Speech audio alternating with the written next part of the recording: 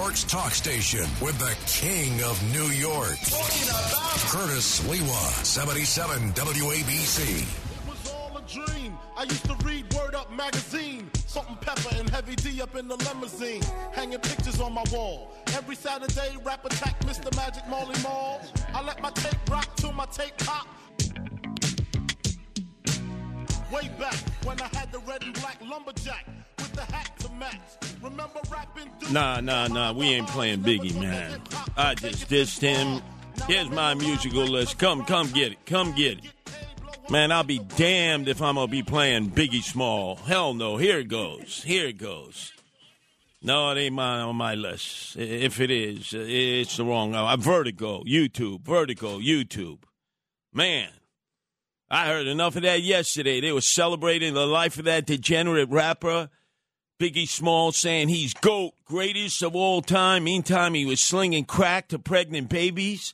Grew up in the projects, had a good mother, sent him to Catholic school, went to Lockland High School, the same high school that graduated my kumbaya chief, Rudy Giuliani, in downtown Brooklyn, and he chose to leave that school. They didn't kick him out.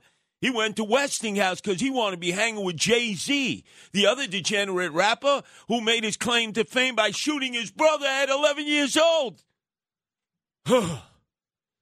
Man, let me see if you can find. I need a little YouTube here. I need a little Vertigo because that's what I was involved with just hours ago, in which, wow, I was in a vortex. I got to tell you, I was at the Met. Oh, these people, they hate my guts. I was at the Met Council, which does a lot of good work for poor Jewish folks. And I want to tell you, they make sure that poor Jews have matzo balls in their soup because I know there's a stigma out there. There's a stereotype that Jews, they're all wealthy. They're all doing well. Quite a few are. But you'd be surprised at the number who are impoverished, especially the elderly, especially those who live in public housing. Quite a few do, or live in tenements, or haven't been able to move out of their apartments because they're living on fixed income. So the Met Council has done good work over the years, except when I took Andrew Giuliani this morning to the Met Council breakfast, now that the annual Salute to Israel Day Parade has been revived after the lockdown and the pandemic hit March of 2020, that was it for this gathering and this parade, and folks came out, but it was mostly Democrats, so I figured we'd bum rush it. Andrew Giuliani had never been there. He's running for the gubernatorial nomination of the Republican Party. It's a very tough race. He's ahead in some polls, behind in some. To Congressman Lee Zeldin from Suffolk County, Rob Astorino, the former Westchester County executive, and Harry Wilson. A really, really good run. Four primetime candidates. But Andrew has the edge. And I took him to that breakfast, and oh, man, let me tell you something. He was making the rounds. People were seeing him. They were surprised. Wow, Republicans are in this breakfast because it was all Democrats. And it generally has been since the days of Shelley Silver. That's right, Shelley Silver, the Hyman Roth of the Democratic Party. The guy was a crook. And he took millions and swindled millions. And he used to divert money to the Metropolitan Council to do good work, except his chief of staff's husband was in charge, the CEO. And they raided their house and found $1 million in cash stuffed in Florsheim shoe boxes. So that meant there were a lot of poor Jewish folks with no matzo balls in their matzo ball soup. And they put that guy in jail where he belonged. Then all of a sudden, Sheldon Silver, the Meyer Lansky, the Hyman Roth of the Democratic Party said, hey, I don't know. It was your chief of staff's husband.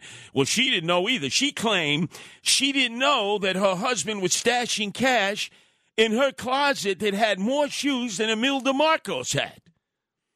And then so I was working the crowd today, and there was some of those Shelley Silver supporters still there, still grimacing, still angry at me, because he had been released from Otisville upstate, and nobody knew it. It was on the down low, and I knew where he was going, his co-op in the lower east side. And so then I went and I rang his bell. People were saying, oh, come on, his name isn't on his bell. I said, I know Shelley. I've been dealing with Shelley for years. His name is on the buzzer.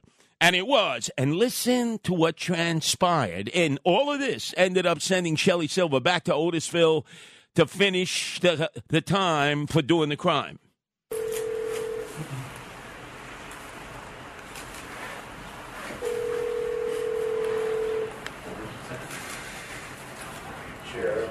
Yes, Shelley?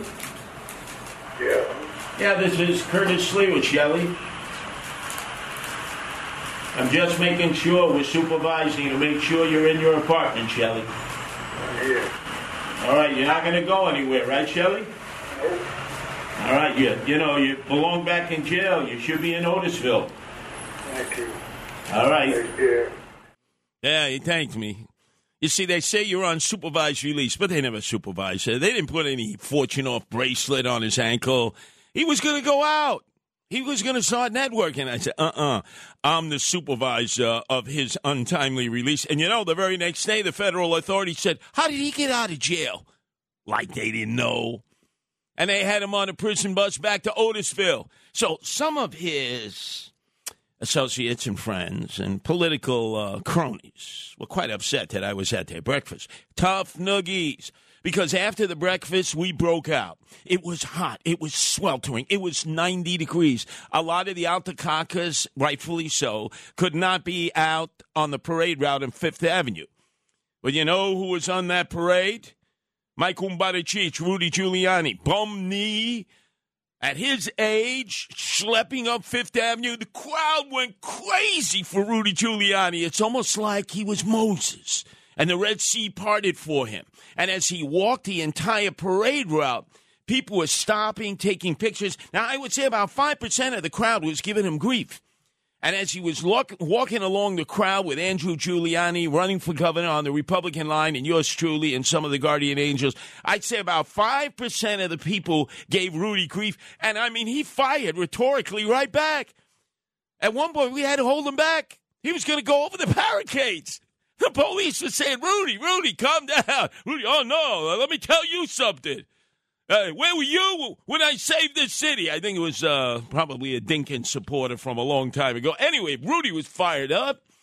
He made it through most of the parade. It was a magnificent showing because, naturally, like most celebrations, most parades, most supportive efforts, they were on the shelf ever since the lockdown and the pandemic of March of 2020. Big WABC listening crowd. Big, huge WABC listening crowd. It's good to do those kind of events because not only do we do outreach to the community, but it's like a litmus test of who people are listening to, how long they're listening to the station, and whether they're supportive of the kind of extraordinary cross-section of different talk show hosts and hostesses we have here at WABC. And there was no doubt Andrew Giuliani's running for governor. I just ran for mayor, but the moment Rudy Giuliani stepped out to Fifth Avenue, it was like he was mayor again. He was America's mayor. The Fifth Avenue parted like the Red Sea did for Moses. It was incredible. We got film of this. We got photographs of this. We're going to be posting it on all our social networking here at WABC. It was a magnificent effort, great teamwork. And I want to salute all those Goy out there and the Jews who showed up to support the state of Israel because, boy, let me tell you, did I get an earful, a cauliflower ear, because, the Yentas were all over me. Curse. Let me tell you, well, look at all this anti-Semitism. It's up 200% all over the country. There's been 51 assaults all throughout New York State since the beginning of the year. And I said, yes, Sophie, you're absolutely right. Boy, they had these stats analyzed and memorized, and they're acting like I was going to be able to do something about it by my lonesome self. I said, did you have a chance to bring this to the attention of our brand new mayor, Eric Adams? Hadn't seen him. So I guess I was the second choice. Anyway, ladies and gentlemen, let's fire up the disquantificator. Let's get that spectrometer working. I know at our 50,000 powerful watts of sound, our tower of power in Lodi, may be a potential meltdown out there because it is hot. It is sweltering. It is fierce out there. And hopefully Dan the man, our crack engineer, isn't hanging out at Bada Bing, the strip parlor right next door, made infamous in Goodfellas.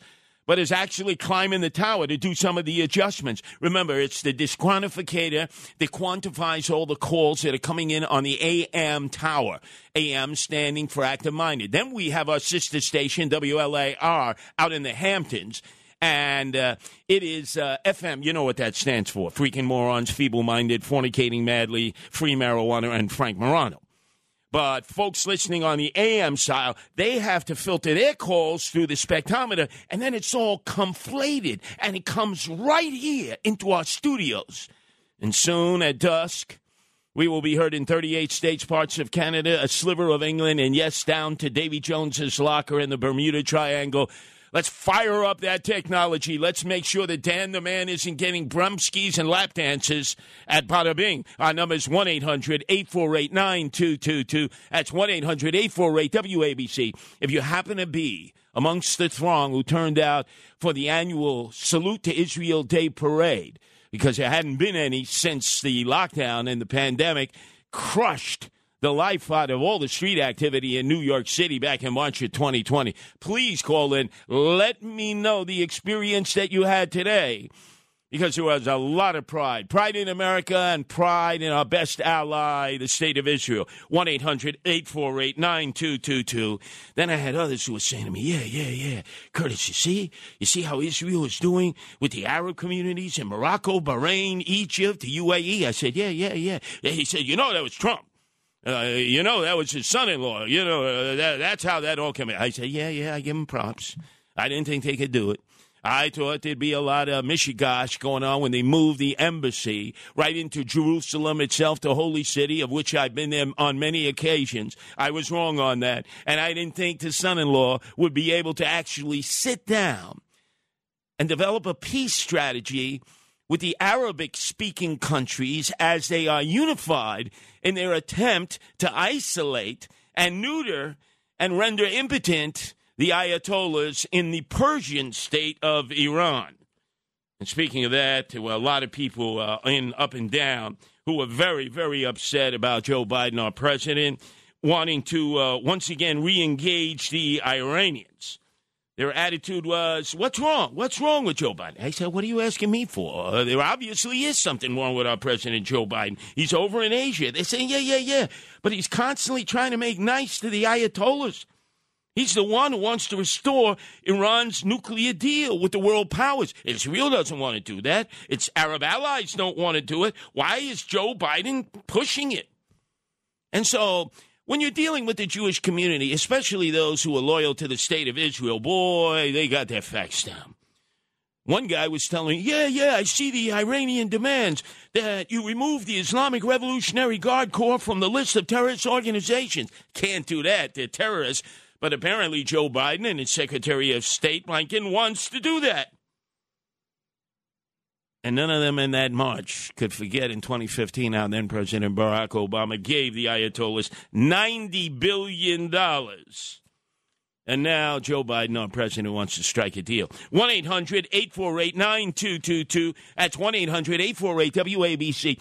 The other surprise, like Gomer Pyle. Surprise. We were the only contingent that was flying a Ukrainian flag. Now, remember, back when the parade season started, everybody had a Ukrainian flag. It didn't matter what the ethnic festival. It could be a Chinese ethnic festival, you had Ukrainian flags. It could be an African-American Caribbean festival, you had Ukrainian flags. It could be a festival for indigenous first world native Indian peoples, you'd have Ukrainian flags. All of a sudden, they've disappeared. It's almost as if, well, that's just another news story. The Ukraine. So I was so proud of my oldest son, Anthony, who marched the whole route in the sweltering heat with a huge Ukrainian flag, because there are a lot of Jews in the Ukraine, especially in Odessa, where I used to have guardian angels years ago. In fact, at one point before World War II, it was the third largest population of Jews in the world. Third largest. First was New York City. Second was Warsaw. And remember, this is before World War II. The third was Odessa in the Ukraine. And there's still quite a few Jews in the Ukraine. They're not the majority of the population. That's the Eastern Orthodox there. You have some Catholics and you have some Jews. And, yeah, you even have a few Muslims, too, in the Ukraine. But, boy, the people just lit up Anthony when he carried that Ukrainian flag. They were standing up. They were screaming, that's right. Let's not forget Zelensky. He's a landsman. And then you had this Herkimer jerk on the sideline going, Nazis, Nazis, Nazis. You know, right across from... right across from that Apple store, you know, near 59th Street, Columbus Circle with General Sherman. People were there screaming. You know, they had the schmatters on their heads. They were the ultra-Orthodox who hate the state of Israel. And they were screaming, Zelensky is a Nazi. I said, how the hell? He's a Jew. How can he be a Nazi? I mean, that's why I needed my Vertigo. Do you have Vertigo? Do you finally have this? I need Vertigo by YouTube. I don't need Biggie Smalls, that degenerate hip-hop monster who has been turned into a saint through beatification in New York City. Pump it up.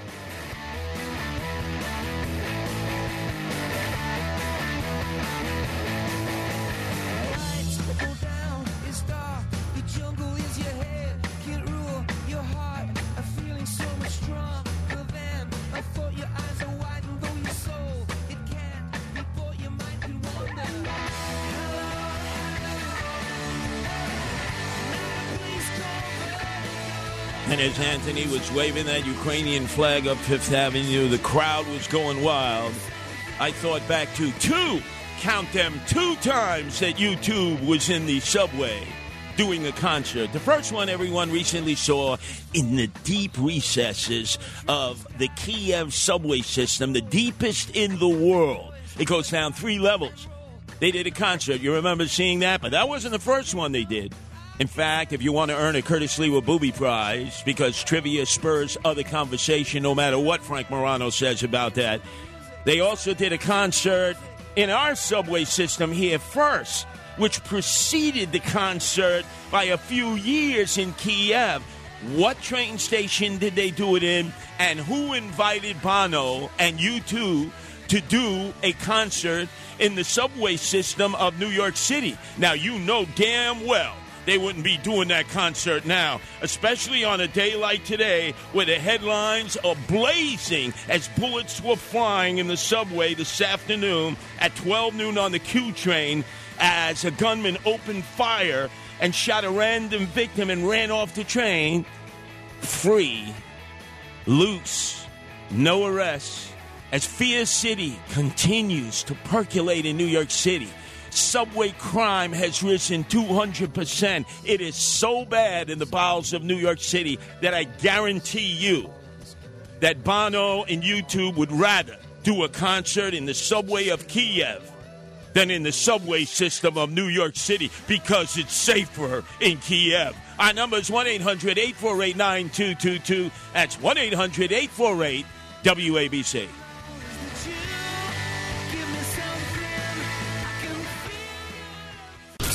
New York's talk station with the king of New York. Talking about Curtis Lewa, 77 WABC.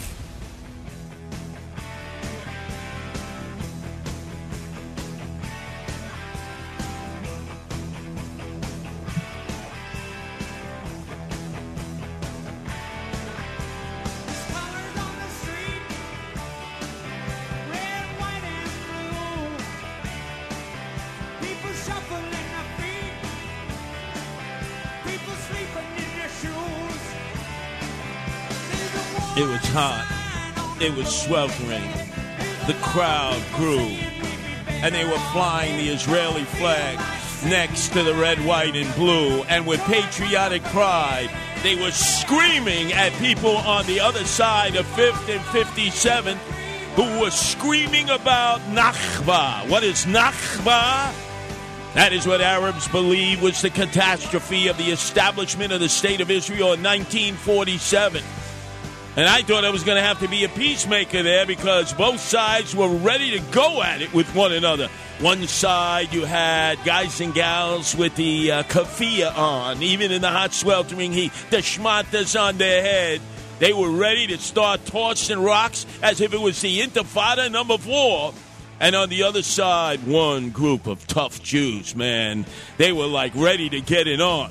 And having been in Israel on 3 separate occasions, especially after the Second Intifada, where no American ever went, and I did broadcasts from there, I can look into the eyes of some of the Israelis who were here for the Support the Israel Day Parade after it was on the shelf for 2.5 years and see that they lived this life.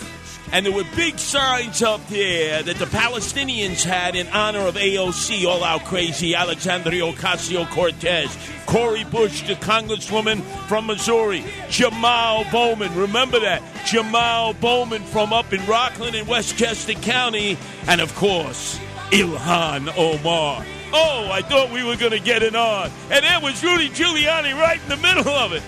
Calm down, Rudy, calm down. Oh, WABC was like styling and profiling up Fifth Avenue. We had that parade because we have the pulse of the city, ladies and gentlemen. Our number's 1-800-848-9222. That's 1-800-848-WABC. Let's go to our phone lines from our AM side of the dial, active-minded as it is. Our disqualificator indicates that Leah is calling from Brooklyn. Your turn to be heard here. WABC, Leah. Yeah, hi. I was at the parade, and I want to say that they kept saying, give it up for Hochul, and it was crickets. You didn't hear a thing. And behind her was de Blasio. That was even more nebachzik. That's all I'll say. No. Let me ask you a question, Leah, because you had a bird's eye view. That was the front of the parade. They wouldn't let us up there. You know, we had to sort of mind our P's and Q's behind them. But you're right. Hochul was not well received. Naturally, everyone saw Big Bird there, Comrade Bill de Blasio, who wants to run for the 10th Congressional District that includes some of Borough Park in Brooklyn. He got the Bronx jeer. And by the way, did you see Mayor Eric Adams? No, I did not see him. I don't know. Gee whiz, the swagger man. Wow. It's Leah, it was a lot of schwitzing out there, right? I mean, it was hot. Well, I was in the shade, so I wasn't schwitzing. I know. Hey, did you see Rudy come by with the Guardian Angels? Actually, no, I didn't. Oh, you missed it. We were like a tsunami just rolling down Fifth Avenue. But you see, Leah, they wouldn't let us march up front because naturally they said, oh, this is for the Democrats. They're in power. You'll just have to stand to the rear. And, hey, we didn't, Rhodey wasn't going to give him any beef because, remember, he was a mayor. He used to oversee the parade. At one point, then Citizen Trump was actually the grand marshal of that parade. So Republicans have had their turn in being equally accepted in that parade. But I can't tell you this, Leah. How many Republicans did you see in that parade? You have a lot of Democrats that turned Republican, a lot of those. Yes, absolutely. Along the police rails, you could tell. And see, that's the problem. There are a lot of Jews who want to vote Republican, but they're Democrats. Their parents, their grandparents were Democrats. They've been Democrats. They will cross over. They voted for Rudy Giuliani to become mayor. They voted for Ronald Reagan. Many of them defied their own religious leadership, the ultra-Orthodox and the Hasidim, and voted for Donald Trump for the presidency. Some of them defied their leadership and voted for me, not the Lubavitchers. Oh, do I have it in for them? And I had some words with them at the breakfast. I said, hey, when there was the pogrom, the riots, in 1991 in August, right, and everyone abandoned you. Abandoned the Hasidim, the Lubavitch, Menachem Schneerson. He gave me $2 Rebbe. You know what that meant? Because the Guardian Angels were out there for 30 days and 30 nights protecting the Lubavitch that even their fellow Jews weren't there to protect as the city abandoned them. Oh, Curtis, don't get upset. Don't get upset. Please. Of course I'm going to get upset. Got to get upset. You got to remind people. You got to wake them up. You got to let them know. I will never forgive. I will never forget. Now, I know a lot of people say, oh, he's goy, New Testament. He turns the cheek. I don't turn my frontal cheek, and I don't turn my tuchus to anybody either. I believe in Old Testament. I'm not forgetting Lubavitch. I'm going to keep coming to Crown Heights, Kingston. I'm going to keep going into 770 Eastern Parkway. I'm going to have to keep reminding all of you, when I needed you, where were you? Where were you? Oh, well, you know, Hamada. Yeah, you were davening, right? You didn't have me part of your minyan. I was the righteous goyim, right? Oh, no, not for this one. Oh, too bad you couldn't see it today. Too bad we didn't have a film crew and we could have posted it all up on our WABCRadio.com site, our Instagram. We could have tweeted it out. Oh, it would have been so good. We're going to have to do this in the future. What a tag team we were. Rudy Giuliani, Mike Kumbara-Cheech, yours truly. Almost like the Three Horsemen with Andrew Giuliani. We just dominated. 1-800-848-9222. That's 1-800-848-WABC. Let's go to Phyllis calling from New Jersey. Your turn to be heard here at WABC. Phyllis. Hello, Curtis. I have followed your career for years. I admire you so much. Well, thank you. And I have been, since you've been on ABC, whenever I could find you, I listen. As this afternoon, Hope wins the Democrat nomination, which she will. Julianne Williams gets booted out, and she gets both nominations. Question to you: if Andrew wins the Republican nomination, will he get the conservative nomination too? Will they get rid of Lee Zeldin? That's a interesting question. I know all the shot callers when it comes to the state GOP. Langworthy, I know the state chairman of the Conservative Party. I don't know what their rules and regulations are in regards to that, but I think something can be worked out. I can tell you this, as heated as it's going to get, and let me salute my colleague Sid Rosenberg. He was magnificent this last week. If you didn't hear him in the morning, he cross-examined Lee Zeldin, Congressman Lee Zeldin, Andrew Giuliani, and Rob Astorino. He was magnificent. He asked tough questions. He was relentless. He didn't give him any wiggle room. He didn't show favoritism towards one. In fact, I thought he was a little harder on his favorite candidate, Congressman Lee Zeldin from Suffolk. But I was so proud of what he was able to do in the morning show to bring to light a lot of subjects from three guys running against one another, along with Harry Wilson, which is going to be a very, very competitive race. But I will find out about that. I will tell you this. If Lee Zeldin does win, I will be backing him. I know Andrew Giuliani will be backing him. I know Rob Astorino will back him. Harry Wilson will back them. There's going to be solidarity. There's going to be unity. Rudy Giuliani will back the Republican winner of the primary because we have to beat Holcomb. It's not Hochul, it's Holcomb, because you know what Holcomb means? Nonsense. And she's been full of nonsense. So it's going to be a bitter primary. There's less than 40 days to go to June 28th. There's going to be a few debates coming up. The first one, I think, is on CBS TV, Channel 2, and they may be one or more. Then the Democrats will have their own debates with Governor Holcomb. Then there's Tom Suozzi, who's trying to move to the right. Doesn't seem to be working for him. He's spending a lot of money in TV ads. He's just not moving the dial. And then the worst candidate of everybody running, and this guy has no right ever to be a leader in New York City or New York State. He is the public advocate, Jumaane Williams, the fake, phony, fraudulent hypocrite that he is. Let me explain that he wants to end all prisons. He wants to hire no more police. He wants them to go through attrition. He has been leading the effort to defund the police, defund prisons. And yet, when he goes home at night, where do you think he rests his head? Out of the 5 boroughs, all the neighborhoods that make up the place that 8.5 million people sleep in and rest up in order to go out back to work and do it all over again, Jumaane Williams, his house is in the active garrison of the Army base at Fort Hamilton. That means every night a taxpayer-funded SUV driven by an NYPD police officer with a police detail escort him around all day at taxpayers' expense, even though he wants to defund the police. He has to show ID to the military police because he doesn't want anybody showing ID. And he lives in the safest place in all of New York City. Now, tell me he is not a sanctimonious hypocrite?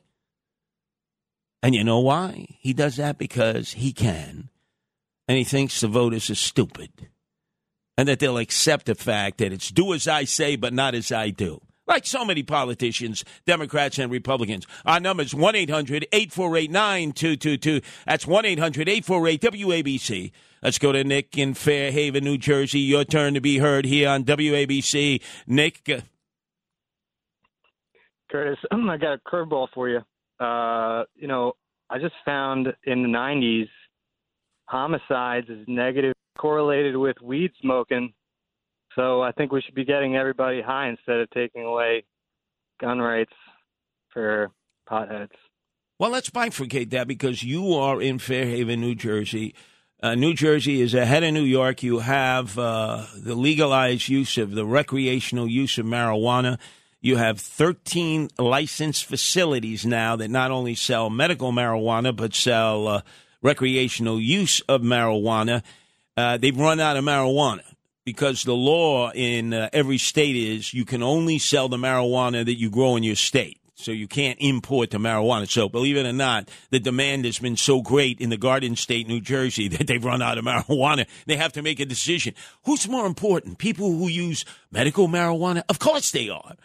And they have a dilemma. But maybe we should take that marijuana and just use it exclusively for the people who now can qualify to get the recreational use of marijuana. No. Medical marijuana is more important than recreational use of marijuana. If you have to, just grow more crop. And then you have people who are being licensed to grow in New Jersey. And let me tell you something. When you get that license to grow, you're going to have to put the razor wire out there. You're going to have to put guard towers. You're going to have people with AK-47s protecting your crop. What do you think? You just go out there and plant it like corn in the field? Look at Eric Adams, our mayor. Boy, is he in a drug-induced psychosis. He must be.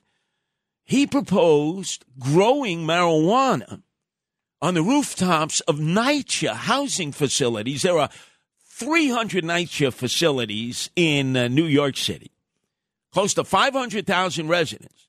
Can you imagine if you were growing pot on the roofs of public housing projects? What kind of security you would need for that? Guy would say, I'm just going to go sample some product. Don't worry about it. Take a few leaves, Going to hang out in the stairwell here. I'm going to hollow out a white owl and make me a blunt. Because they don't do verticals any longer. They're not patrolling the stairwell, so the thugs rule the public housing projects. Look, the other day in Williamsburg, there was the mayor downstairs in a public housing project. Somebody airmailed an energy drink. And they went running. I would have looked up. I would have said, you missed. You want to try again? The cops, they should have bum rushed that public housing project, should have been in and out of there, make sure that whoever was responsible for that got locked up. And you know something? They didn't. And whoever did it and the others who were watching it say, we got it like that. There are no consequences. You could throw something at the mayor of the city of New York, miss him by 10 feet, and nobody got arrested. Nobody got rousted. Cops didn't go door to door in that public housing project. Who won that battle? It wasn't Eric Adams. It wasn't the NYPD. They retreated. The thugs won. If it was me, I would have looked up and said, you better improve your aim. You want to try again? Watch. That's what you got to do. You got to defy the thugs and thugettes. And you can't be doing murals like at the start of the program, the Biggie Smalls, that degenerate hip-hop monster. By the way, if they love Biggie Smalls so much, all these degenerate rappers, Jay-Z, all the others, how come they haven't yet figured out who killed Biggie Smalls in Los Angeles? Because the code of the streets is snitches get stitches and end up in ditches. Nobody talks. Nobody eats the Parmesan cheese, even when it's Biggie, the GOAT, greatest of all time. Our number is 1-800-848-9222. That's 1-800-848-WABC. Let's go to Mary, who wants to talk about Mary Jane in the Bronx. Your turn to be heard here at WABC. Mary? Hi, I just wanted to say that the NYCHA housing projects roofs are not designed to support a dirt load to grow marijuana, and that would be a huge expense. Plus, it would interfere with the exits from the housing project, so it's ridiculous that somebody would suggest that. Well, look, he was trying to come up with different ideas. I think what he was thinking about was hydroponics, which you're right, the roof would not be the right place. And not only that, from a security point of view, you're not going to be growing marijuana on the rooftops of public housing projects without having a precinct up there to protect the crop. It's ridiculous. But then again, in this desire to sell marijuana so that the state can tax it, the city can tax it, they don't have any clear ideas yet. New York will not be able to actually start selling recreational use of marijuana until the end of this year because they haven't organized it expeditiously. They want to make sure that people who have had records, now get this, Mary, the people who are going to qualify to get a license to sell marijuana are people who have brought in bales of marijuana before, people who have been in federal prison or state prison for bringing in weight, which we call weight. And I'm scratching my head and say, that's the people you're going to have with the license to sell marijuana? I mean, if they want to compete for a license, that's fine. But we're holding up the show because you're trying to find who they are. They're obviously already doing it illegally. And I can bet you, Mary, they're not going to give up selling the product illegally because they're not taxing it. And, in fact, their customers are still going to be coming to them because the black market will sell it cheaper and, in some instances, better. Well, thank you very much. My pleasure. You see that satisfied Mary in the Bronx? What kind of a dumb idea to grow marijuana on the rooftops of public housing projects, right? Puff, puff, pass. Yeah, they'll all be hanging out on the rooftops. Oh, man. Purple haze. What happened to the crop? I thought we planted a crop like a month ago. There's nothing left. Our number is 1-800-848-9222. That's 1-800-848-WABC. Let's go to Jacqueline calling from Brooklyn. Your turn to be heard here at WABC. Jacqueline? Hi, Curtis. Good afternoon. It sounds like I riled you up a little bit with my question to you earlier this morning about the different areas in Brooklyn that didn't support you, and now you're riled up against the Lubavitcher. But anyway, I wanted to ask you about what you just said about Jumaane Williams living at the Fort Hamilton Army base.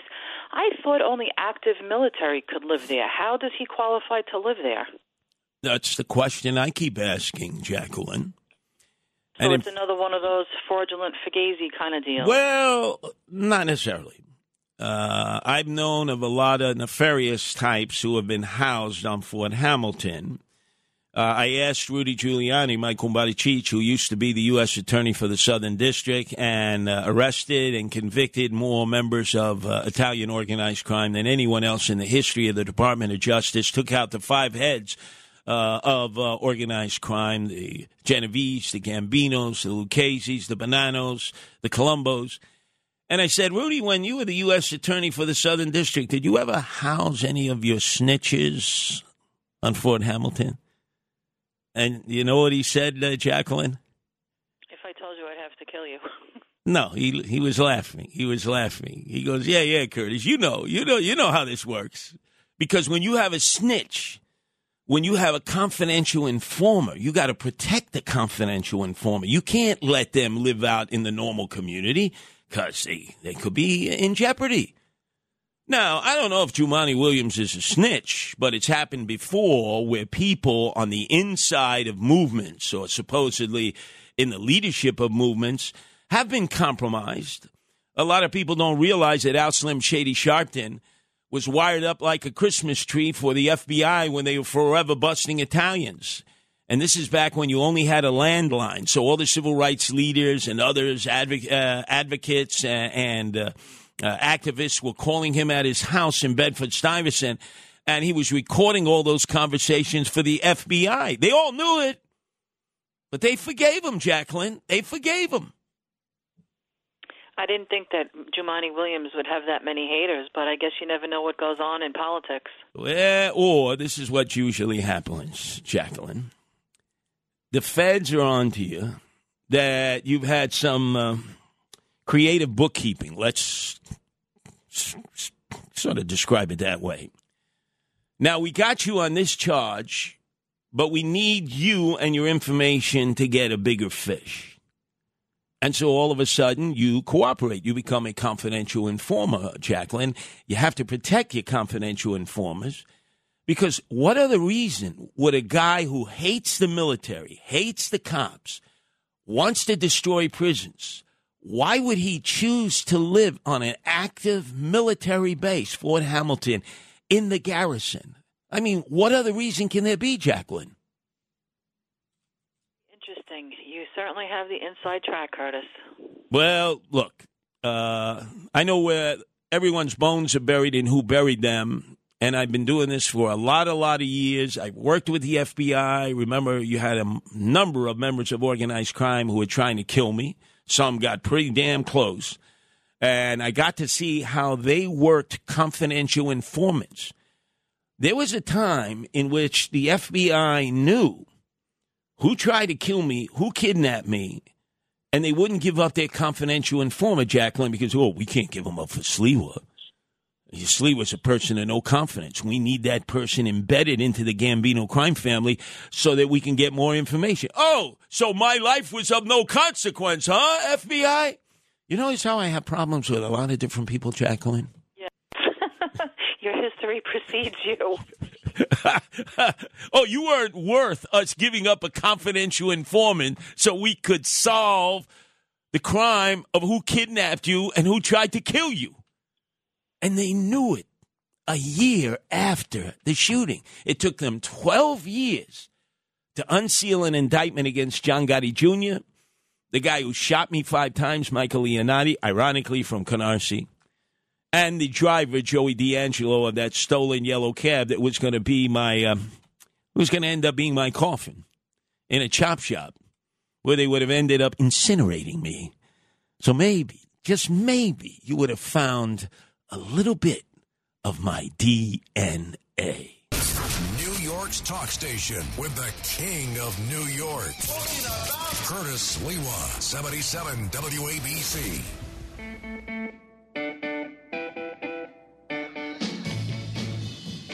I would never play that song. Louie, Louie, Louie. Spare me. I know it's on a list, but just come to me and I'll let you know what to play because I got to get into the flow. You know, this is something you would listen Tony Orlando, Saturdays 10 to 12, following Cousin Brucey from 6 to 10. Even Vinny Meduno, who is now such a phenom that he'll not only be heard right before Cousin Brucey, he's Cousin's protege. He'll be on from 5 to 6, but he's also going to be on Sundays also from 5 to 6. I mean, this guy is talent on loan from stacks of wax. You wouldn't think it from a young guy like him, but he's got a feel for this. He's a teacher by day at Richmond High School in Staten Island in the shadow of the Bayonne Bridge, and he loves his craft of music. And I got to tell you, he did a performance side by side with Joe Piscopo, who's coming up from 6 to 8 on the Sinatra show, Ramsey Subaru Sinatra show. And I mean, even Joe Piscopo said, wow, this kid's got talent. I mean, he got up there, he sang all kinds of renditions, and then he did Jay Black. I closed my eyes. I was sitting there because this was our ratings party. Deservedly so, a lot of our personnel behind the scenes were giving credit for the fact that we have become the #1 news talk station in the nation after we had descended into the abyss. I mean, we were going, almost gone before John and Margot Katzimatidis of Red Apple Media rescued us, then got WABC back on track. We are now back to being the #1 news talk station in the nation.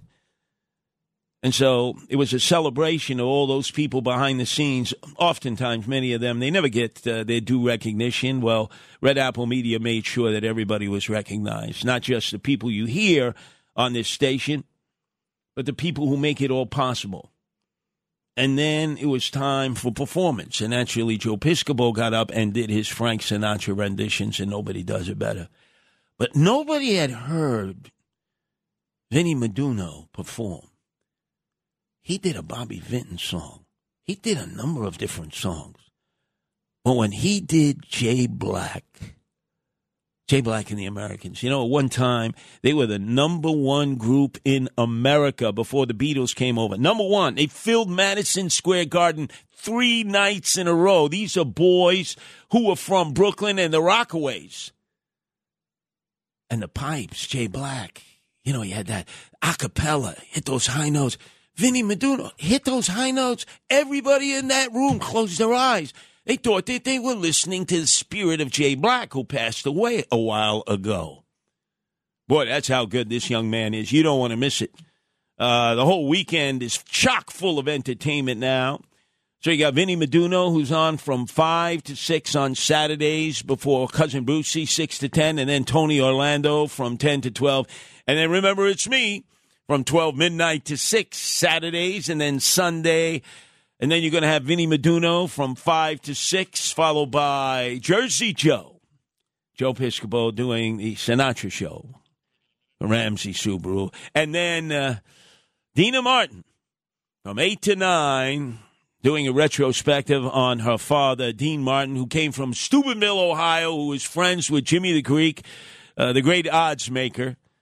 And then it's Curtis Lee. We're back from 9 to 11 with the news of the day and the commentary. And then the most listened to, most requested of the many hours that I do at WABC, in which the acronym seems to stand for Always Broadcasting, Curtis, the Animal Welfare Hour with my wife, Nancy, who is an animal rescuer par excellence. And all the questions you have on animal issues will be answered. And then starts the cycle all over again. That's why we have become the number one news talk station in the nation, and I declare it to be the number one entertainment station in the nation, because you get your news, your information, but you get a whole hell of a lot of entertainment to boot. Keep it right here at 77 AM WABC.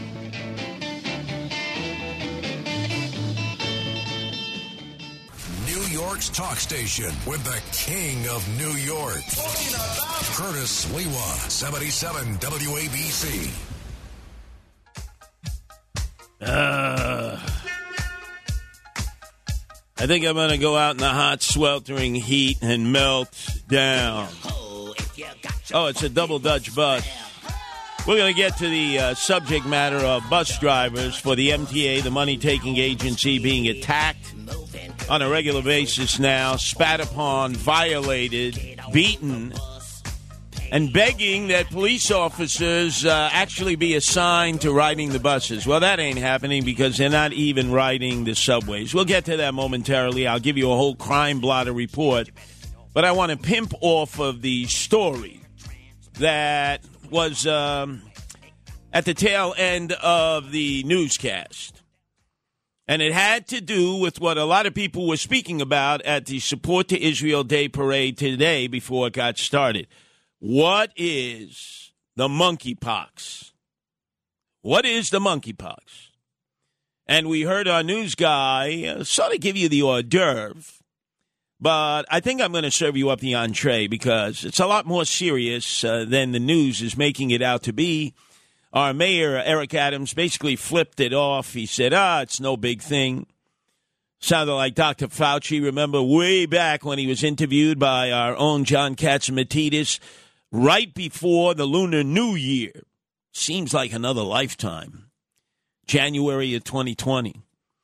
Where Dr. Fauci said, coronavirus, no biggie. It was like one case in Washington State outside of Seattle. Don't have to wear masks. Nothing to worry about. Oh, boy, was he wrong. From that day, January, when he was talking to our own John Katzimatidis, and that interview went viral, to just 2 months later, a total and complete lockdown of our country in March of 2020. So Eric Adams and other health care officials seem to be flicking off this monkeypox. And I got to tell you, you cannot flick it off. Let me just tell you, since I did a deep dive on this, health officials said masks are effective at preventing the spread of monkeypox. We've been down this road, haven't we, with coronavirus and the many variants and now COVID-19? Health officials said masks are effective at preventing the spread of monkeypox. Now, they claim that it's mostly transmitted now through sexual networks, as our newscaster said, mostly sex between men. But it's not only that. Its origin is in Central Africa, in the Congo. The same place, if you remember, during the Barack Obama administration that Ebola flesh-eating virus emerged. And remember, there was a panic around that because it was devastating to a lot of the Africans living in the Congo and living in the surrounding areas of Central Africa. So much so that we were putting a quarantine on those people who were traveling from Central Africa to all parts around the world. I'll never forget at the time, Shamu El Jefe, Chris Christie, when he was governor of New Jersey, decided to quarantine a volunteer nurse who had left Vermont to go work in the Belgian Congo in her hazmat suit and her respirator, because that's how bad Ebola, the flesh-eating virus, was, and wouldn't let her leave Newark International Airport, even though she had passed all the protocols. It was really dumb on his part. Eventually, she was able to extricate herself and go back to Vermont, but it stifled the number of people who wanted to go over there and deal with that dreadful disease. And eventually, we got a handle on it. But that, too, was a virus. And I know a lot of people were frightened when they would hear Ebola, the flesh-eating virus. Well, now, all of a sudden, we have the monkeypox. And I'd like to open up the phone lines on that because I know many of you are curious. Many of you are beginning to connect the dots. Many of you have some idea, but not a full idea of what this new virus, monkeypox, is that's been around since 1958. We just haven't seen it expand beyond Central Africa and Nigeria. So it was mostly in the Congo, mostly in Nigeria. And then all of a sudden, there was 12 cases in the UK, a number in other countries. Brussels now is quarantining areas in which they believe the monkeypox virus has been spreading. There have been cases in Canada and cases here in the United States, and let's face it, it's not going to remain dormant. It's going to double and triple and quadruple because of sexual contact. That's the main way that it gets transferred, but I'll bet you there are other ways too. We found that with HIV/AIDS. Initially, it was sexually transmitted between males, and then we found out that you could have sex with an infected male who could then infect a female. Then, if you were using needles and you were sharing needles, you could get HIV/AIDS that way. So, again, it begins to expand and expand and expand. And I just don't think our healthcare officials are taking it as seriously as they could, because maybe a lot of them are thinking about when they were children and they had chicken pox. Remember when you first came down with chicken pox, especially you baby boomers? It was such that oftentimes your mothers and fathers or your aunts and your uncles would take you to a chicken pox party because they would want you to get chicken pox from some of your friends and relatives so you could build up an immunity. And then we developed a vaccine, and you didn't really hear about chicken pox until pretty much the early 1970s. It was wiped out. The more serious pox is smallpox. 300 million people have died from smallpox since 1900. That is very contagious. That's a virus where you get a fever and a rash. It's person-to-person contact. It's life-threatening. And luckily, they came up with a vaccine again, which pretty much eliminated it globally. But this monkeypox, they haven't yet quite gotten a grasp on it. Well, let's open up our phone lines on that. 1-800-848-9222. That's 1-800-848-WABC. The virus was first identified in monkeys, and it was in, yes, laboratories. Now, you know, I don't think we're talking Wuhan like we saw in mainland China. I don't think we're talking about bio labs that may have existed in the Ukraine. There's been talk about that. But I will tell you, in all these bio labs, what do? They experiment on animals, and they experiment mostly on monkeys. And we're always thinking, oh, it comes from the wilds. You know, it's the monkeys who are in the forest and the jungles. No. Some of these viruses actually come from the monkeys that they experiment on in these laboratories, who then end up dealing with other monkeys as they are subject to do, and maybe even humans. And then the spread begins. With the Ebola flesh-eating virus, the way it was being transferred to humans was that in the Congo, they would actually slaughter monkeys in the jungle, and they would eat their flesh. And through the flesh, they were catching the Ebola flesh-eating virus.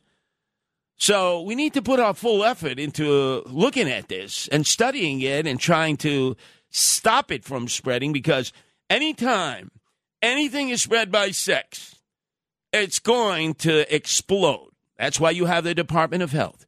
That's why they send out letters to many of our staff here. You get a letter in the mail, anonymous. Please give the Department of Health a call. You may have had a number of contacts of late, and we need to do tracer contacts with them because you have syphilis. Ah! Now, that's a virus that's been around in almost perpetuity.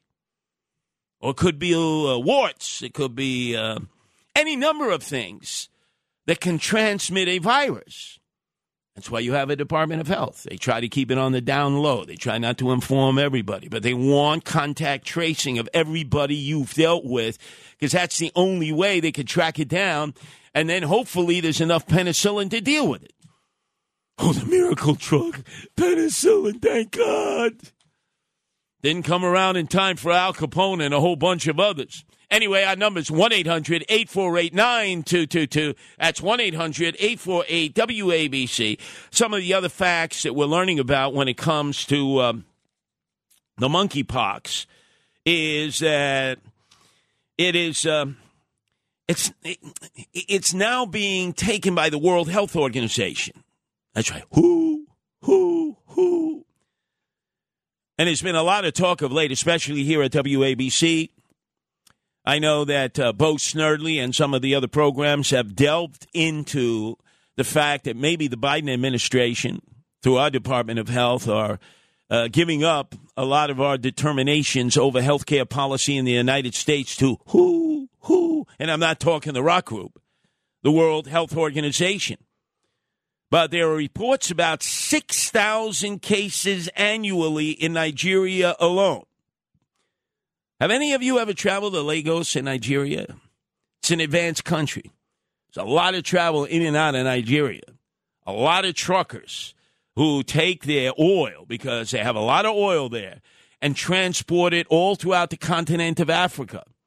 And a lot of Nigerians travel to the UK. I mean, I ran into Nigerians in South Africa. They speak the Queen's English. And let me tell you, this can spread globally. Nobody seems to be taking it all that seriously. Remember, there was that moment that Dr. Fauci got onto an interview with our own John Katzimatidis in January of 2020 and said, no big deal, coronavirus in that little town outside of Seattle. Nothing to worry about. Yeah, you don't need any masks. 2 months from there, complete lockdown. 2 months, 60 days, because nobody was taking that seriously. Not serious enough. And then look at what it did to our economy. Look at what it did to our quality of life. Look at how it turned us topsy-turvy, not just here in the United States, but all across the world. Anyway, let's go to Jordan, who's on the line from Boca Raton, the sixth borough of the city of New York, since so many people go there. Your turn to be heard here at WABC. Hey, Curtis, how are you? I've had better days. Jordan. Well, listen, last night I started watching Saturday Night Live, and I turned it off, and I started to just turn on the radio and listen to you. So because of you, I'm exhausted today. Your program is amazing. I mean, I love listening to you. The New York nostalgia is unbelievable. Yes, Boca Raton is a 6 borough, so it's good to hear what you have to say. Also, interestingly about the monkeypox, there's a case in Bellevue right now, and I actually was a resident back when you were shot and you were taken to Bellevue in 1992. So just a little fun fact, but I can't thank you enough. Please keep on doing what you're doing. You're awesome. You know, Jordan, what was your work role back in Bellevue when they wheeled me into the ICU with the bullet wounds? I was actually an endodontic resident, a root canal specialist. So I covered the VA, Bellevue, and NYU Hospital. So I was there as a resident for 3 years. You know, we failed to recognize nurses about 10 days ago, 2 weeks ago was a week where generally we would give recognition and attention to all different kind of nurses who staff hospitals, who staff clinics, the visiting nurse service, who go to people's homes. I got to tell you, my experience at Bellevue, the doctors were good. Dr. Leon Pachter, who resides in Rockland County now, he's the head of surgery at NYU now. His team, they saved my life, there's no doubt about it. But it was the Filipino nurses, Jordan, who morning, noon, and night knew more about my case, more about the things that had to be done for me and other patients, including guys from Rikers Island. A lot of people don't realize, I'm sure you were privy to that it seemed like every second person in Bellevue was handcuffed to their bed because they were getting an operation. They were inmates at Rikers Island. Yeah, it was a holding pen for Rikers Island, so it was actually fun. You know, there's like a mini jail inside Bellevue. Yeah, and then they're getting knee replacements at taxpayers' expense. I'm like, what? Yep. No. But Bellevue, you know, it's a huge municipal hospital, but it's a lot better than you would think a municipal hospital would be. Really, a top-flight medical care. And Jordan, on behalf of all those unrecognized nurses, whether they're Filipinos, whether they're Caribbean, whether they're from the eastern part of Europe, where many of them come now, or they're homegrown Americans, we don't give them enough attention and recognition. They oftentimes, Jordan, know more about your chart, more about your medical history, more about your medications, more about your therapy than your attending physicians. Exactly. Well, do appreciate it. Enjoy the 6th borough of the city of New York, and understand my mission is, when I do overnights, as I do, Saturdays from 12 midnight to 6, so nights they have me do it twice, Sundays 12 midnight to 6, it's to amp it up to the point where you can't go to sleep. Where if you weren't suffering from insomnia, you will now. Because I don't want to give you a moment in which you're going to, like a driver of an 18-wheel tractor trailer, you're going to shift gears. That's my role. It's theater of the mind. It's a lot different than the program I'm doing now, which is more factoid influenced with the news of the day. I've already hit you with a number of stories. Let me hit you with another one. And let's see how astute, how cogent, how adept you are at figuring this out. Last night, just before I came on the air at 9:30, 2 men and a woman took a Honda CVR at gunpoint in Howard Beach from an off-duty NYPD police officer. Stole his wallet. The next thing you know, the car was found out in the Rockaways, the Honda CVR. The suspects remain at large. 2 men and a woman. How were they able to carjack, because that's really what they did, an off-duty cop? Some of you should be able to figure this out. It's happening all over our city. Every other week, it's happening in our city, either to off-duty cops, off-duty correctional officers, members of the sheriff department, members of law enforcement. Let's see if anybody's astute, anybody's street smart enough to know why these guys are getting jammed up and their cars are either getting carjacked or they're getting robbed at gunpoint. They're having to give up their valuables, and it is really humiliating and embarrassing because these thugs get the drop on our law enforcement members who are off duty. 1-800-848-9222. That's 1-800-848-WABC. Let's go to Pamela calling from Central Jersey. Your turn to be heard here at WABC, Pamela. Yeah, is it any wonder we have monkeypox with the border being open? And the president this morning was saying, well, I don't know, the health people don't know why we have it. And Ebola is still out there, and it was just contained. But now we have monkeypox. Thank you, Democrats. Well, remember, we've had monkeypox since 1958. Something has happened to suddenly a wave of it has left Central Africa, the Congo, and Nigeria, and is swept through Europe, just starting to hit Canada and the United States. You know it's already out there. I mean, if this is transferred by guys having sex, what do you think? All of a sudden they're stopping. No more sex.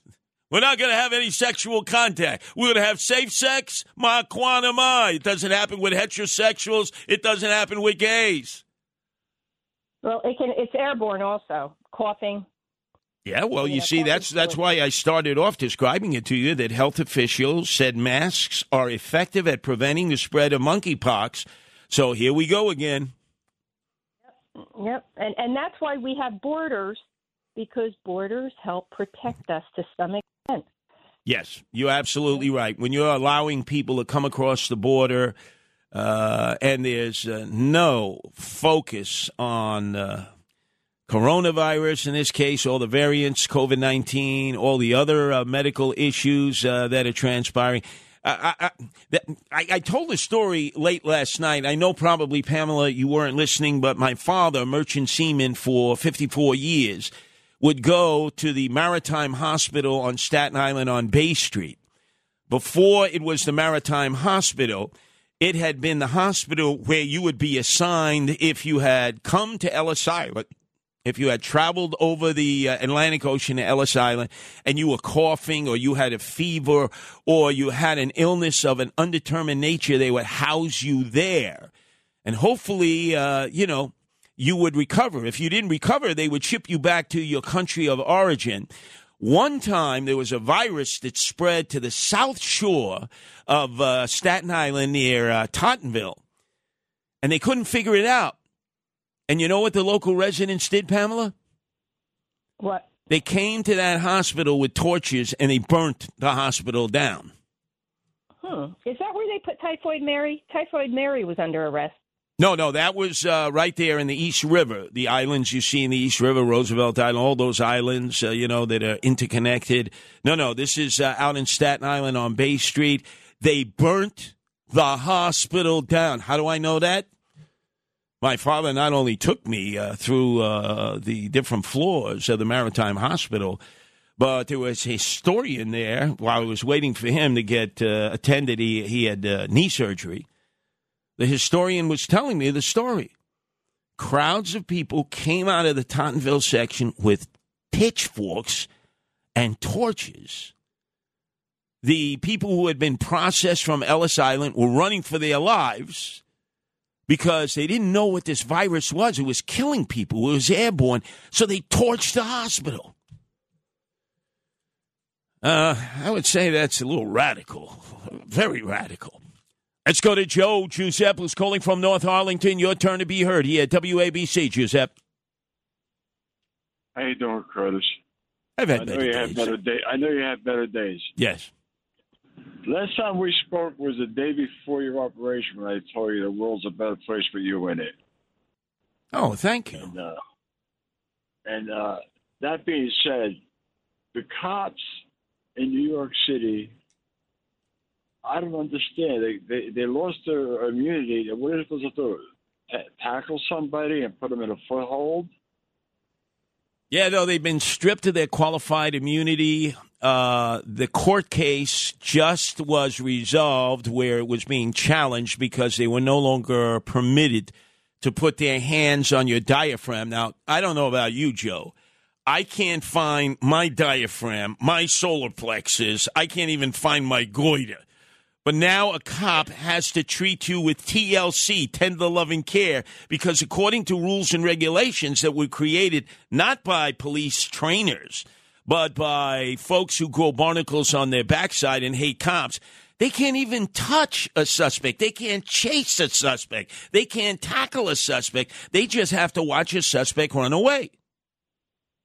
That's amazing. It It's is. amazing. It is. And there is a guy, Donovan Richards. Let's call him up. Name him and shame him. That's why I've been criticizing the mayor, Eric Adams. He's saying the right things, but he's not naming and shaming people. Donovan Richards, Queensboro president now, when he was in the city council from Southeast Jamaica, he was in charge of the public safety division, and he was the one who scripted the new law that basically said cops cannot be touchy and feely, hands off, don't touch the diaphragm, don't touch the solar plexus, don't touch the goiter. By the way, where the hell is the goiter? Not the girdle. Even guys wear girdles nowadays. Where the hell is the goiter? You're not permitted to touch the goiter. 1-800-848-9222. I put the shout out there. Come on, some of you street smart guys. This cop, off-duty cop in Howard Beach, got carjacked by two guys. And let me give you the key to this. And a woman. Took his wallet, no doubt took his gun, then drove the car to the Rockaways and ditched it. Why is this happening ever so many times to off-duty cops, to off-duty correctional officers, to off-duty members of public safety? Come on, you should be able to connect the dots. This is an easy one. God, you don't have to be Sergeant Joe Friday to figure this one out of Dragnet. 1-800-848-9222. That's 1-800-848-WABC. Let's go to Sonny, who's calling from Staten Island. Your turn to be heard here at WABC, Sonny. Yeah, Curtis, at first I want to tell you have a great show. I can't even go out of my house because I'm stuck here listening to you. I can't get away. You're like habit forming. Addictive. That's right. No, but seriously, I want to give a shout-out. You were talking earlier about the Filipino nurses. I mean, I had 7 invasive operations, this year alone, and they're everywhere. They give great care, unbelievable care, and they're just very, very pleasant. But on the negative side of them, I don't know how they voted for a dictator this year of Biden, the son of their former president. It's amazing how this guy won. But I had to just say that. No, I'll tell you why. It's like nepotism. It's nepotism. They are no different than us. It is a thriving democracy. Remember, the Philippines was fashioned by General MacArthur after World War II to have a lot of what America has. And I will tell you, I spent time there. I have guardian angels down in Mindanao, which is the real hot spot. Boy, they get Muslim separatists, they got thugs, they got communists in the hills. But I will tell you this, their politics is volatile. If you're the son or the daughter, even of an infamous person like Marcos or the present leader, Duarte, who's a total nut job, loves the guardian angels, Duarte, but he's a complete crackpot nut job who executes people that he thinks are drug dealers. He's term limited out. His daughter is the vice president, Sonny. So you have Marcos' son, who is now the president, duly elected, fair election, and Duarte's daughter is the vice president. They love nepotism in the Philippines. But you're correct. But a little bit more than that. There's a lot of money there that they got from when his father was the president, and then he was exiled to Hawaii along with Imelda Marcos. And what I don't care for this, I mean, we're great allies of us, but that money, it followed Imelda and her husband, and we don't know what happened to all that money, but it's probably returned back to the Philippines. And that's what made their election, because it topped it off with all that money. Yeah. And I know. Let me tell you something. I know thousands of Filipinos personally, thousands of them. Yeah, I'm in their society and everything. Everybody knows me. But yeah, there's a lot of corruption going on, and that's very, very. Well, that's the reformers had their opportunity. Corazon Aquino, who was the wife of Aquino, who had been assassinated on the orders of Ferdinand Marcos when he got off that flight when he was coming back to his country. Corazon Aquino, though, she wasn't able to control the country. Her son ended up getting elected. I was there when there was almost a coup d'etat. I was in their White House. I was an invited guest. There's like 1 million Filipinos outside. And the president, a female president at that time, said, Curtis, don't worry about it. We got it in check. I said, there's a coup d'etat going on. They've come from all different villages. They traveled miles to be outside. It was peaceful. But at any point, they could have launched a coup d'etat. It's a great laboratory to watch the politics of people who have been so taken advantage of at a point where they're ready to sack their leadership. Luckily for them, they didn't go that route. By the way, I threw the landline out to all of you. You haven't yet figured it out. The story of the night in Howard Beach, off-duty cop in his car, ends up getting carjacked. Car gets taken out to the Rockaways. 3 suspects flee. A woman, that's the key, a woman and 2 guys. Haven't you figured it out yet, what happened? Because it's happening all over the city every week. And nothing's being done in law enforcement to stamp it out. 1-800-848-9222. New York's talk station with the king of New York. Curtis Lewa, 77 WABC.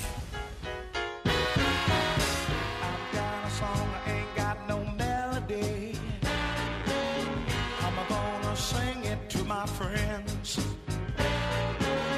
I've got a song, I ain't got no melody. I'm gonna sing it to my friends. When I go round in circles. Great song by Billy Preston. Used to be the opening act for the Rolling Stones. But boy, are we going around in circles. Earlier, guy is on the N train right before noon. Just caps a guy right in the head, kills him, runs off. Crime has skyrocketed, violent crime in the subways, 200%.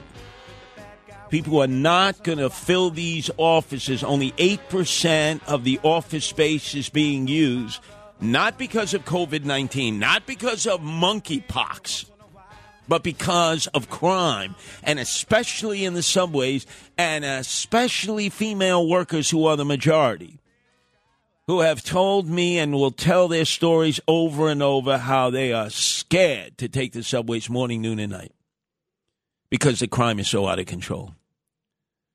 Nothing is being done. They need to have cops on the moving trains. This guy pulled out his gun on a moving train and shot the victim dead and escaped. Everybody's going to find out about this. Everyone can then imagine themselves in that situation before 12 noon. Not 12 midnight, 12 noon. No cops. Let's see if the video cameras worked. You know, in Jose's bodega upstairs, they're always working. But somehow they don't work in the subway system. The MTA, the money-taking agency, which just last week spent $30 million to build a stairway with 28 steps in Times Square.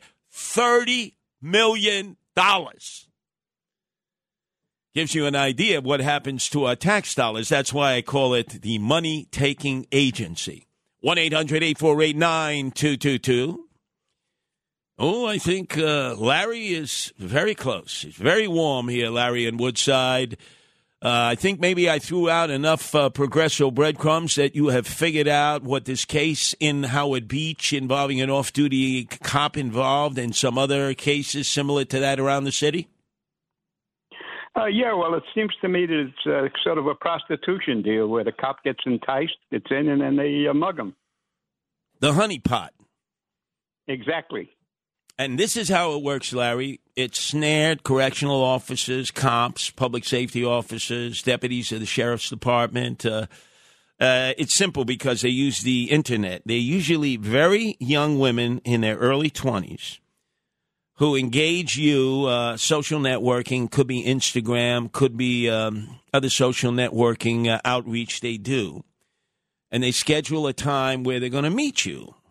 And they end up sitting in a car and, you know, you're propositioning them because you're all hot to trot. I mean, here it is, this young, voluptuous woman. She's like 22. Oh, my God. How did I get so lucky? And just as you're having that urge to merge, Larry, 2 guys roll up on you, put guns to your head, and say, your vehicle or your life. And notice the woman was part of the two-man team. They drove to the Rockaways, and I bet you I know where they dumped that vehicle. Right out of Redfern, Auburn, Edgemere. Pick your housing project there in Far Rockaway. That's what they always do. Huh? Yep. It's been going on a long time, even with streetwalkers. Well, I tell you, the most recent case, and this time the correctional officer got the drop on the two thugs, 183rd Street. Young Hispanic, young lady, really drop-dead gorgeous, about 22. I saw a photo of her.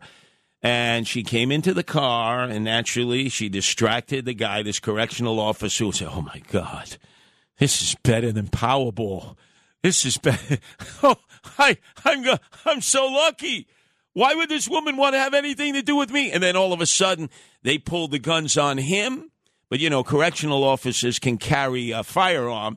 He pulled his gun out of his ankle. He blasted both of them, and then he aimed it at her and said, Honeypot, that's it. You're not churning out any more honey. He got the drop on them. But this is happening all over the city. You would think that there would be all kinds of detailed memorandums being issued to police officers, correctional officers, others to say, you are specifically being targeted. Don't fall for the honeypots, because then these criminals go into the hood and they brag that they took off a cop or a correctional officer or a sheriff. You think they're going to do anything about it, Larry? No, probably not. It was the records won't show what's really going on. Well, it's interesting. I could be wrong. I've been wrong before. Just my gut sense is it's happening so often now in the 5 boroughs of the city of New York. It has all the makings of another honeypot dealing with a off-duty cop. He's all flummoxed. He's for toots. He has vapors. And then the homies show up, man, and they put the guns to his head. It said, give us that fob. They don't even say keys anymore. Give us the fob. Out of the car. And the next thing he has is his manhood in his hands and nothing else. They take the wallet, they take the gun, they take the badge, they take the SUV. He has ugats. He has bupkis. Curtis, aren't you over-exaggerating? Come on, how do you know this to be true? Well, if you're out in the streets, let's face it, it's working. So why wouldn't you keep milking it? And then thugs, this is their business. They communicate with one another. They could be in lockup. Let's say they're on Rikers Island. They're only going to be there a few months. What do you think? They're investing in stocks and bonds? They're talking about crime. They say, we used this honeypot, man. We were able to get over 3 times. We were able to carjack and then bring that vehicle to the chop shop in Hunts Point. And, boy, it was a payday. And they spread that information. And dopey correctional officers and cops go for it, hook, line, and sinker. Wake up, guys. Notice they're not targeting the females, only the males. Connect the dots. Let's go to Lou in Long Island. Your turn to be heard here at WABC, Lou. Yes, good afternoon, Curtis. This is a fact that medical agencies advocate for Philippine nurses to the hospitals because they work for half the pay of established nurses.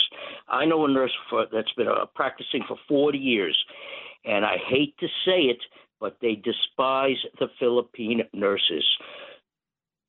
Look, have you ever been to the Philippines, Lou? No, sir, I have not. Let me explain some of the conditions that these people, hardworking people, live in. When I was going into the outer neighborhoods, I was shocked. They would have these cargo containers that you would normally see on top of ships, coming through the Straits of the Verrazano, through the Kill Van Kull, Arthur Kill, all these cargo containers stacked up on these cargo container ships, and they live in them. And they live in it. That's their house. They have no money. They're impoverished. They get an opportunity to become a nurse. They have to study. But they could be an RN initially and then start dedicating their life. And I got to tell you, my experiences with them is they are hardworking, dedicated.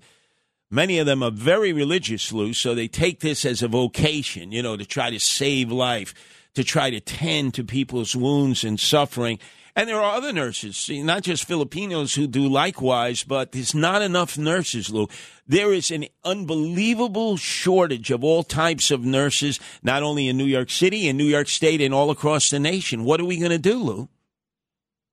I agree. They are hardworking nurses. I am just telling you the reality of the financial aspect of it. No, you're right. It is true. A good OR nurse could make upwards of $80 and $90 an hour easily, some 100, 110.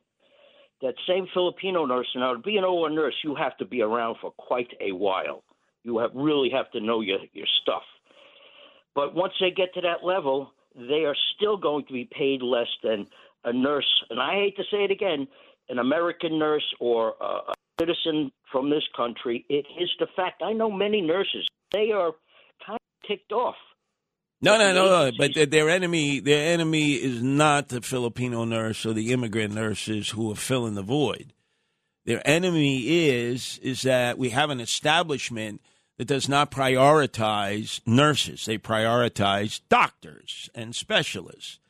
And I have been in situations medically where I have been so befuddled because it was the nurse who knew more about my situation. And as many of you know, I've been in some really bad situations where if the nurse hadn't done an intervention, had the doctor on call did what he felt he had to do, I would have been paralyzed in one time.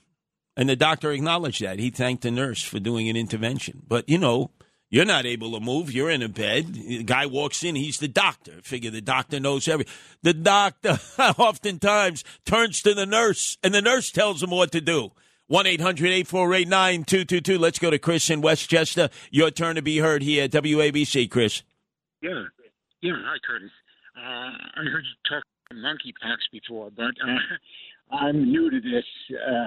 I just wonder, is this another, do I smell another election steal coming?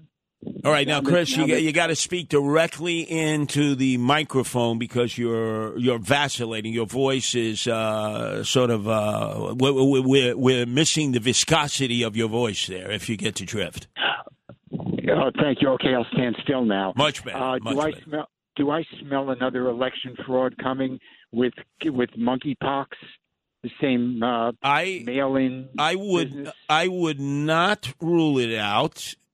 I know it sounds very conspiratorial, Chris, but we've already seen what happened in the last national election cycle, where people, because of fear, fright, hysteria, and hype, were being told, just put your paper ballot. Do it on paper. Don't bother coming to the polling location. I mean, they had people terrified.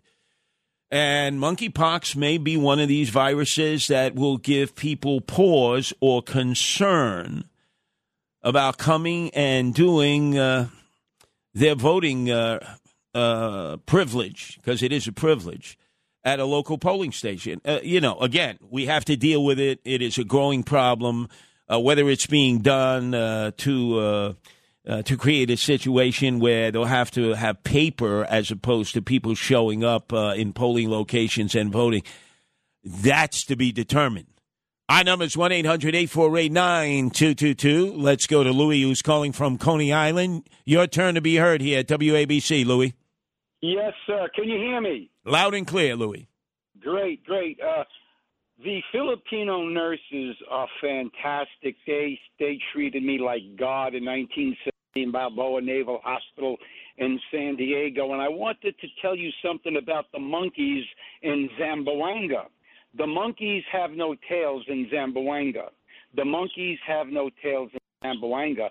The monkeys have no tails. They were bitten off by whales. The monkeys have no tails in Zamboanga. Did you know that? Maybe you want to say that one more time? What does he think was Stangad? The monkeys have no tails in Zamboanga.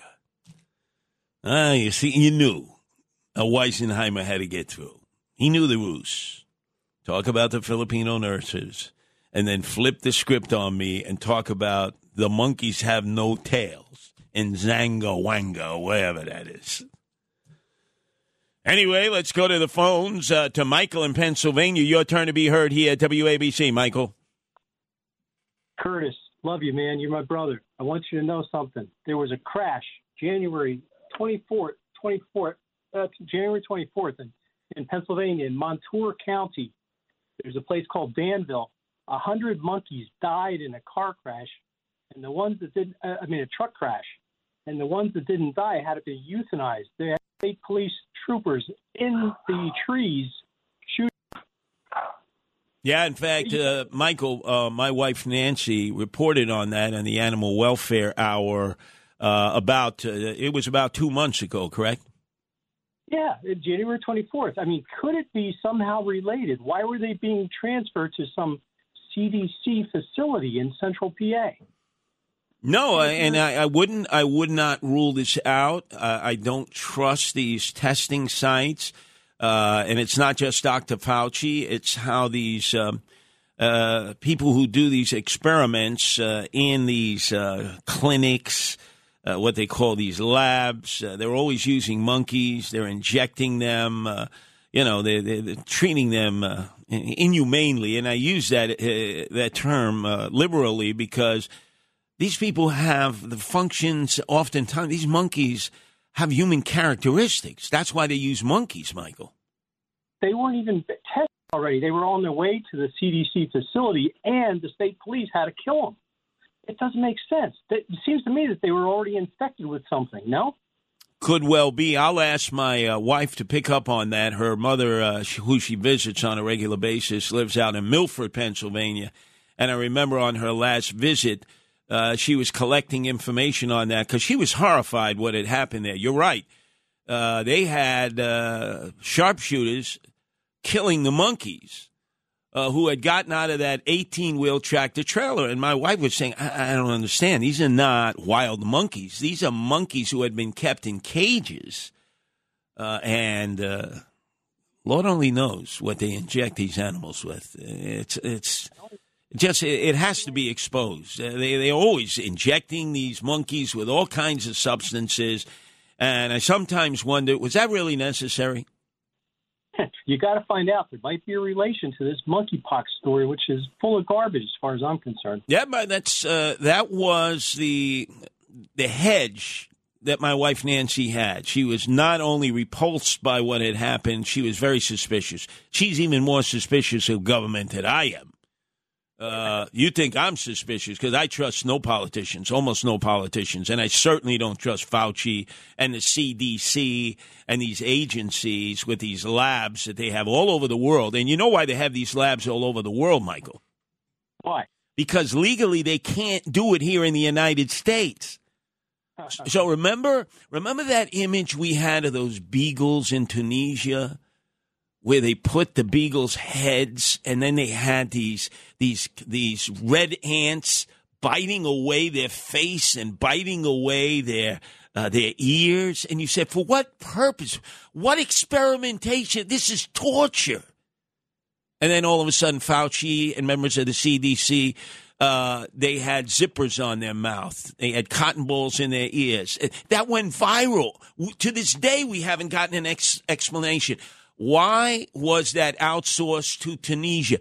The reason it was outsourced, Michael, is they're not permitted to do that in the United States. What else are they doing in these foreign countries that are ending up affecting not only our population, but the global population? Gain of function research in Wuhan, same drill.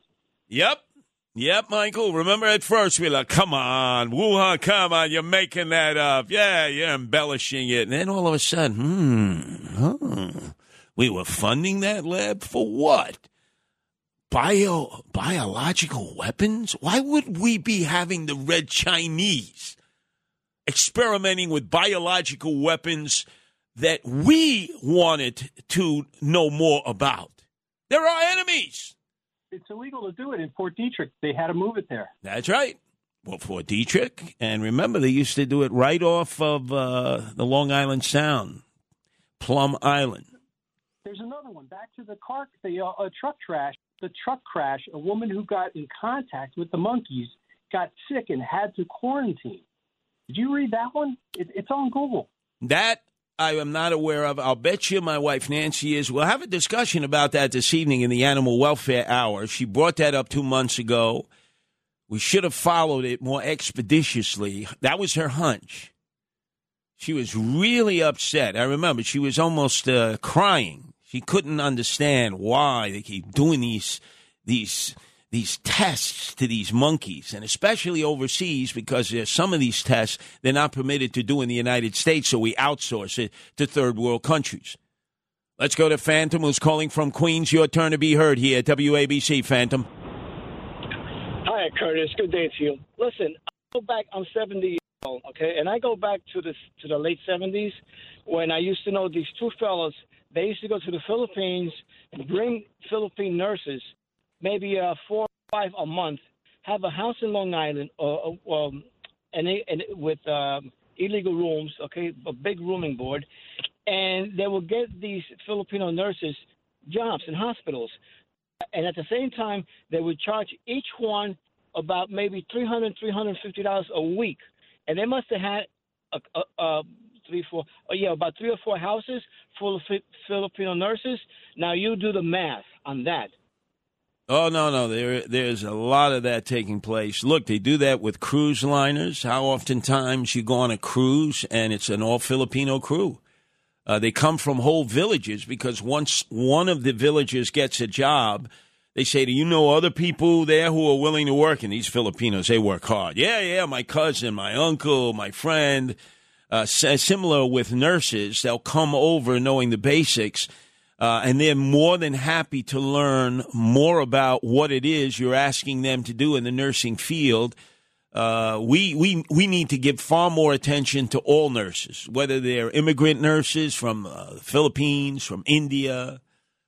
Oh, my father, Chester, when he was in Maimonides, he made one request. He said, do not have the male nurses from Russia come tend to me at night. I'm going to have flashbacks. So I remember telling the director of Maimonides, I knew the guy well, knew him in his police. I know my father. He has anger management issues. He's asked one thing alone, please just have the Caribbean female nurses tend to him. He's used to having gone to the West Indies and Caribbean as a merchant seaman. He doesn't like the Russian guys. He has flashbacks to World War II and making the Maranks run to aid Joe Stalin with all those supplies that helped them turn around their effort against the Nazis. So late at night, whoever was on the shift forgot, don't send the male nurses, the Russian male nurses, into my father's room. They showed up. He was sleeping. They had to administer some kind of medication. The next thing, there were 2 male nurses on the floor. He got up and he popped them. And then they put him in the psychological ward. Behind Maimonides, there's a psych unit with barbed wire.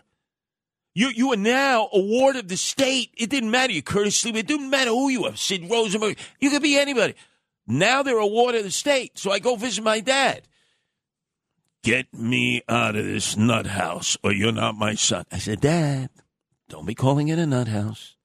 I want you for the next week, 2 weeks to be pleasing, pleasant, polite, so nice, so super sweet you would give a diabetic insulin shot. For 2 weeks, he regaled them. He was telling them tales about sailing the 7 seas. The director of the psychiatric unit calls me up and says, your dad's okay. He's got a few anger management issues, but we're going to discharge him back to the regular hospital so they can deal with his medical ailments. And they released him, and I went to visit him, and he said, you're no longer my son. Well, what'd I do, Dad? You left me there for 2 weeks. What did you want me to do, break you out? Who told you to knock out the 2 Russian male nurses? See, I got blamed for that. Anyway, ladies and gentlemen, stay tuned. Because I believe coming up, right, we have our owner-operator, John Katzimatidis, with the best of some of his interviews, really cutting edge. A lot of them will actually make the news on the day of the interview and then bleed over into the next day.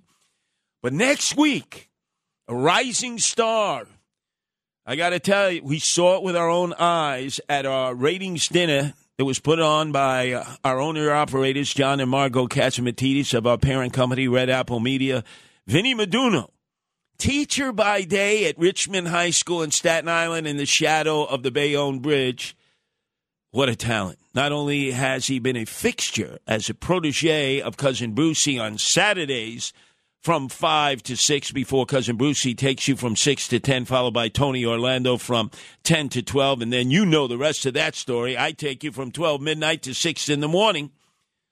But he's now going to be doing 5 to 6 on Sundays right before Jersey Joe Piscopo, the Sinatra show by Ramsey Subaru. It just keeps getting better, this lineup. Better and better. It's not just news. It's not just opinion.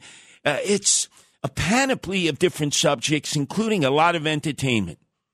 You get a belly laugh from time to time. You learn things you didn't know before. We talk about the issues that are of concern to you, cultural. We went into a whole discussion the other night about Johnny Depp and his gal pal, former wife Amber, and a defamation suit of $50 million that he wants from her, and she's countersuing $100 million. The drama was so good. It was almost like real life. What happens in a lot of households. That's what I try to bring to the 50,000 powerful watts of sound. So, enjoy the rest of the night, because before you know it, I've got to do a pirouette, and I'm going to be back at 9 o'clock, 9 to 11, and I'm going to be talking about subjects that I haven't even discussed in this 2 hours. And then, as requested by our caller from Pennsylvania, my wife will do the deep dive on the monkeys who escaped from that 18-wheel tractor trailer who were executed because it was thought that they would be a threat to the surrounding population. Not that they would do home invasions like thugs or thugettes, but that they were carrying certain diseases. Could that have been monkeypox? And why do we continue to do these experiments on animals who are so similar to us, monkeys? We'll get down to the nitty-gritty. That's what you expect when you hear Curtis Lewa, and I'm going to deliver it every time they lend me the microphone. Don't forget, tomorrow, Monday through Friday, I'll be taking you through lunchtime. Bill O'Reilly, 12 to 12:15, and then I give you 45 minutes from 12:15 to 1. Don't miss it. Spread the word.